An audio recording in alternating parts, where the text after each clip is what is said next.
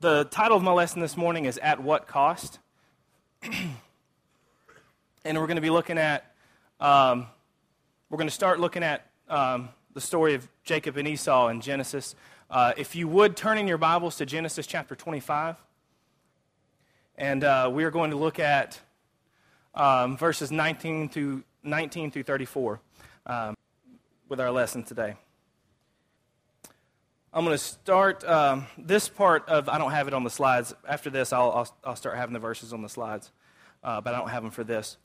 Starting in verse 19, if we look here, it says, "These are the generations of Isaac, Abraham's son. Abraham fathered Isaac, and Isaac was 40 years old when he took Rebekah, the daughter of Bethuel, the Aramean of Padan Aram, the sister of Laban, the Aramean, to be his wife.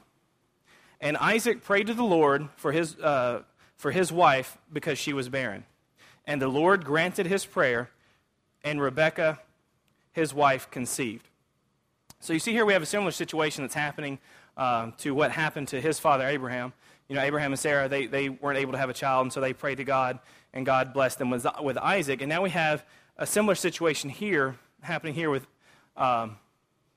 Isaac and Rebekah. I'm going to continue on in verse 22. It says, "The children struggled together within her, and she said, if it is thus, why is this happening to me? So she went to inquire of the Lord, and the Lord said to her, 2 nations are in your womb, and 2 peoples from within you shall be divided. The one shall be stronger than the other, and the older shall serve the younger." We've got a couple different things happening here. I forgot to say this earlier, but Isaac and Rebekah, when they were praying to God, hoping to have a child, they had been together for about 19 years. And so they had been a while, trying to have a child. But then we have the children fighting inside of Rebekah, and it's very concerning to her, so she goes and prays to God to find out what's going on. And his explanation to her here is saying that there are 2 nations within her struggling, and that they will be divided within her. And this is exactly the case, as we would see as this goes on. You'll have Jacob and Esau, but you've got Esau his descendants would eventually be the Edomites, and then Jacob's descendants would be the Israelites, or the children of God. And so that's kind of what God is prophesying here, telling her, or his explanation for what's going on here. Let's look at verse 24. And it says, when her days to give birth were completed, behold, there were twins in her womb. The first came out red. All his body was like a hairy cloak, so they called his name Esau. Afterward, his brother came out with his hand holding Esau's heel, so his name was called Jacob. Isaac was 60 years old when she bore them. When the boys grew up, Esau was a skillful hunter, a man of the field, while Jacob was a quiet man dwelling in the tents.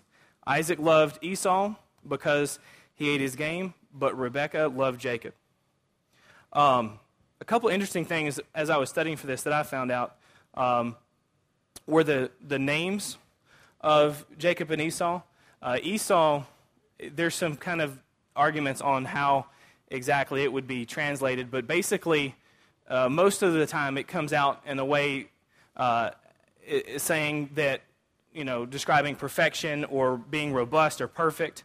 And I think that that's probably kind of a play on the sense here that you've got Esau being, a real man's man. He was a hunter. He was an outside kind of a guy. He probably, if you were going to put an army together, he's probably one of the first guys you're going to want. So he may have been, from the worldly standpoint, maybe a more perfect specimen.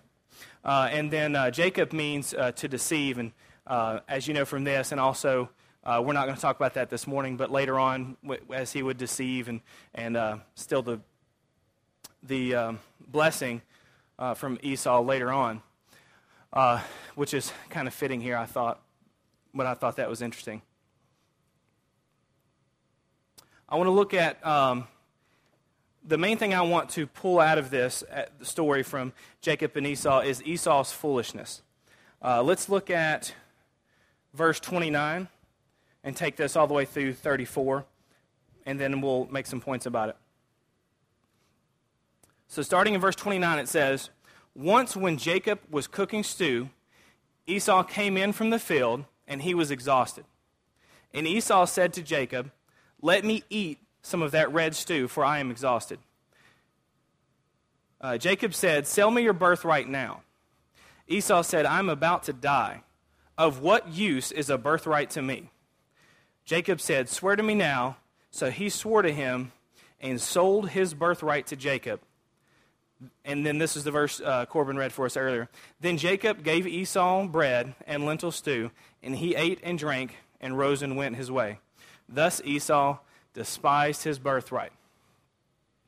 I think one of the things that we often overlook when we talk about Jacob and Esau is what exactly was happening here. This birthright, most of the time people talk about how it is a double portion of the inheritance, the stuff, material possessions.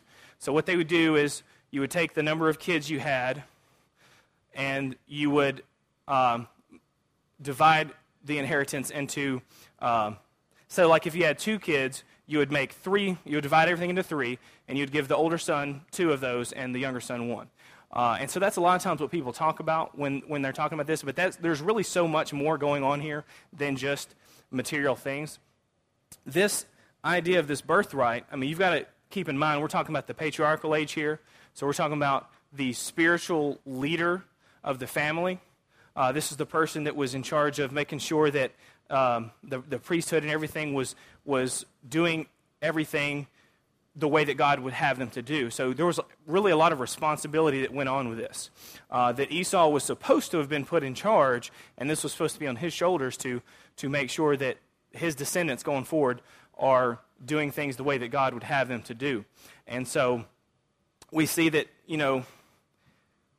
you've got the 2 sons, you've got Jacob, who this was really important to, and you've got Esau, who evidently didn't care very much about it. The Bible says here that he despised it. And he was more concerned about immediate gratification and himself, and instead of what God wanted and the future of the family and everything like that.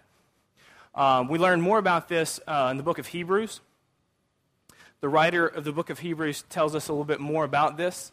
He says, in verse 16 of chapter 12 of the book of Hebrews, it says, "See that no one is sexually immoral or is godless like Esau, for who a single meal sold his inheritance rights as the oldest son." So we have in the book of Hebrews here him being called godless.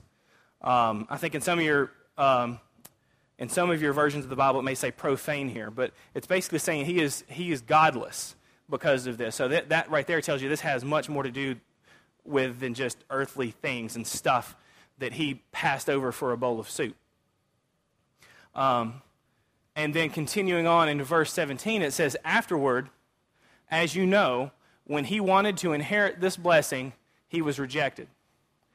He could bring about no change of mind, though he sought the blessing with tears." So we need to think about how Esau had a birthright, and he didn't appreciate it the way that he should have. He didn't care about it the way that he should have. And later on, he was very sorry about that. And he had his whole youth, his whole childhood growing up into this point, into being a man to learn to appreciate it, but he never did.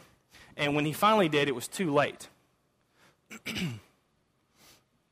And so you think maybe, what does this have to do with us today? I mean, we're talking about the patriarchal age. We're talking about 2 sons and one of them giving up his inheritance for a bowl of soup. Well, what we need to realize is that as Christians today, we also have a birthright.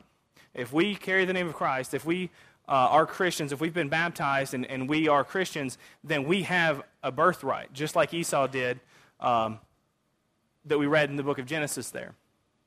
And this is made very clear to us in the New Testament, that we have a birthright.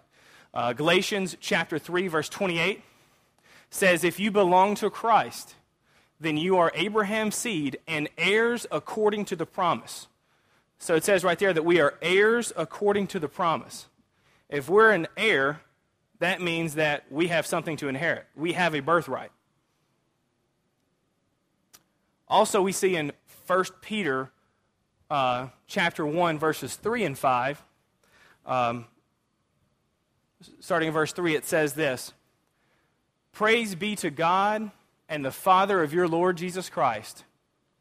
In his great mercy, he has given us a new birth into a living hope through the resurrection of Jesus Christ from the dead, and into an inheritance that can never perish, spoil, or fade, kept in heaven for you, who through the faith are shielded by God's power until the coming of the salvation that is ready to be revealed at the last time. So right here we see we are into an inheritance that cannot perish, spoil, or fade. It is kept in heaven for us. Just further emphasizing this fact that as Christians, we have a birthright. The last verse we'll look at to drive this point home is Ephesians chapter 2, verses 6 and 7. It says, and God raised us up with Christ and seated us with him in the heavenly realms in Christ. So he raised us up with Christ and seated us with Christ. So we've been raised up with God's Son and seated with him. And then continuing in verse 7, it says, in order that in the coming age he might show us the incomparable riches of his grace, expressed in his kindness to us in Jesus Christ. So our birthright, our inheritance that we have from God is beyond our comprehension.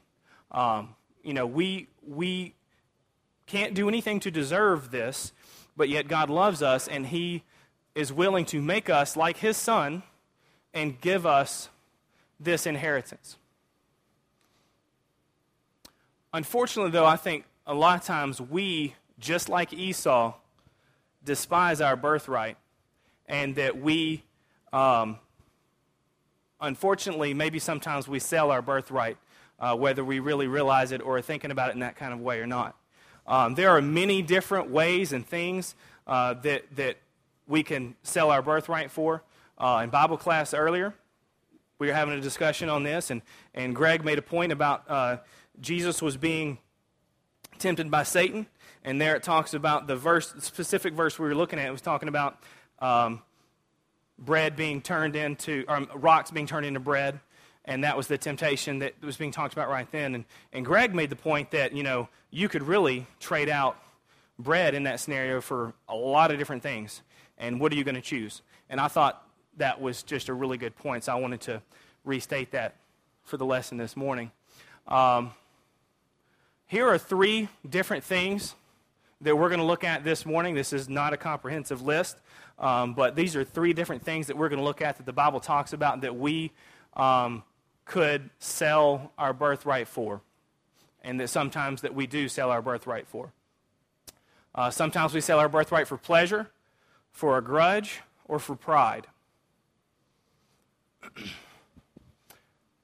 Would you sell your birthright for pleasure? Philippians chapter 3, 18 through 20 tells us, For as I have often told you before now, and say again, even with tears, many live as enemies of the cross of Christ. Their destiny is destruction. Their God is their stomach, and their glory is in their shame. Their mind is on earthly things. But our citizenship is in heaven, and we eagerly await a Savior from there, the Lord Jesus Christ. So we see right here very clearly that sometimes we put what we want, we put what we desire above God. And if we do that, we're selling our birthright. In the verse here it says, their God is their stomach. Well, that's just a way of saying anything that we want and we desire, if that is more important to us than our birthright, then we're selling our birthright. And it says that people who do that, don't overlook this, If you look at verse 18, people who do that live as enemies of the cross of Christ. But our citizenship, like it says in 20, should be in heaven. And we should have our mind and our intentions on heavenly things. The second point we're talking about was, the question of would you sell your birthright for a grudge? We can look at Matthew chapter 18 to see an example of this. What happens here in chapter 18, I'll have to paraphrase. It was a lot of verses. I didn't want to put it up here. But Peter goes up to Jesus and he says, basically he asks him the question, how many times do I have to forgive a brother who sins against me? And he's like, is it 7? Because that's kind of typically the number or whatever that, as Jews that they've come up with. And Jesus answers him and he says, no, not 7 times, but 70 times 7. And he didn't stop there. He also went on to tell a story, a parable to really kind of drive it home. And he tells the story of this rich ruler who decides it's time to collect all of his debts, to cash in on his debts, the debts that people owe him. And he has this one particular servant in front of him who owes him 10,000 talents. And he's about to sell this man and his family and all of their possessions to take the money to get back whatever he can recover from that debt.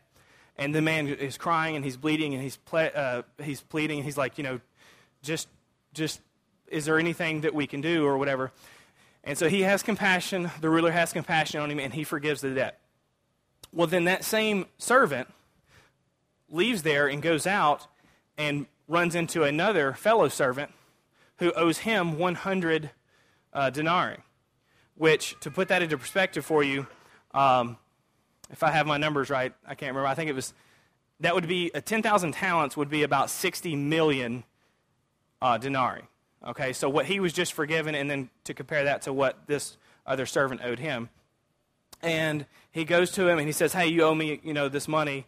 He's like, I don't have it right now. And they have this conversation, and he says, well, he has him thrown into jail because he can't pay back 100 denarii. Well, of course, the ruler hears about this, and he takes him, and he's like, I forgave you all this debt, and you go out here and you can't forgive this other servant 100 denarii. What is that? And so he throws him into jail. And I say all of that to get to this point. In verse 35 of chapter 18 there, it says, Jesus says, this is how my heavenly Father will treat each of you unless you forgive your brother from your heart. Ephesians chapter 4, verse 32 tells us to be kind and compassionate to one another, forgiving each other just as Christ, in Christ God, in Christ God forgave you. I'm new to this whole reading thing. But as Christians, we have to be kind and compassionate to the people around us, and we have to forgive. Whether we're talking about a sum of money, like in the example, or we're talking about being angry and upset with somebody and not being willing to forgive them. If we, it's very plain here. If we are not willing to do that, then we can't expect God to forgive us. So we've got to make sure to be careful that we're not selling our birthright to hold out on a grudge against a brother. And the last one here is, would you sell your birthright for pride? Proverbs 16:18 tells us, pride goes before destruction and a haughty spirit before a fall. Jude chapter 1 verse 16 tells us, these men are grumblers and fault finders. They follow their own evil desires. They boast about themselves and flatter others for their own advantage. There are many, many, many verses in the Bible that will tell you to watch out for your pride. If we are people that lift ourselves up above other people or even above God, then we are absolutely selling our birthright, and we're despising it and not respecting it, just like Esau did. So how can we avoid selling our birthright for silly things? The first thing that we need to do is consider the cost. in the book of Luke right there, Jesus is talking about the cost of becoming a disciple and how you have to be willing to give up everything to be a disciple of his. But we also need to consider what we're giving up if we don't. And what we are giving up if we choose to turn our backs on the inheritance that we're supposed to have as Christians. If we don't live our lives the way that we're supposed to, we've got to consider what we're giving up and where we can end up if we do that. And we also need to tread carefully. Ephesians chapter 5. Ephesians chapter 5, verses 15 and 17 tell us, "Be very careful then how you live, not as unwise, but as wise, making the most of every opportunity, because the days are evil. Therefore do not be foolish, but understand what the Lord's will is." So we've got to be careful what we do. We've got to understand that there are constantly going to be situations out there where we can be tripped up, and we've got to be careful where we go and what we do. And we also need to trust God's truth instead of men's truth or man's truth. Romans chapter 3 verse 4 tells us, "Not at all. Let God be true and every man a liar, as it is written, so that you may be proved right when you speak and prevail when you judge." So we've always got to know that in our lives, it's God. God will always be right, and people will always be wrong if the two things do not match up. And the last one is something that we look at a lot, and that is 2 Timothy chapter 2:15. We've got to know our Bible. 2 Timothy 2:15, most of us can probably quote this because this is something that we read once a month when we do questions and answers. But it says, "Do your best to present yourself to God as one approved, a workman who does not need to be ashamed and who correctly handles the word of truth." You know, we've really got to be careful that we aren't like Esau. I know a lot of times, growing up studying Jacob and Esau, we'd be like, "Oh, Esau, what an idiot. He gave up, all this stuff for a bowl of soup." But I think, like I've made it clear here, we can do this in our own lives. It's not hard to do. It's hard not to do, honestly. You've got to keep your mind in God's Word, and you've got to keep your mind on heavenly things, and remember that that's what's really important and not the things of this earth. There may be some of you out there that have not become Christians, and you don't have this inheritance, this birthright that Christians have. And if that's the case, we certainly would like for you to come forward this morning and let us talk to you about being baptized and becoming a Christian so you can have this inheritance. And there are some of you that may have willingly or knowingly or unknowingly sold your birthright. And, of course, if that's the case, we'd love to talk to you about that and to pray for you and to do whatever we can as your brothers and sisters in Christ and to help you get back on the right track. If you would, please come forward as we stand and sing.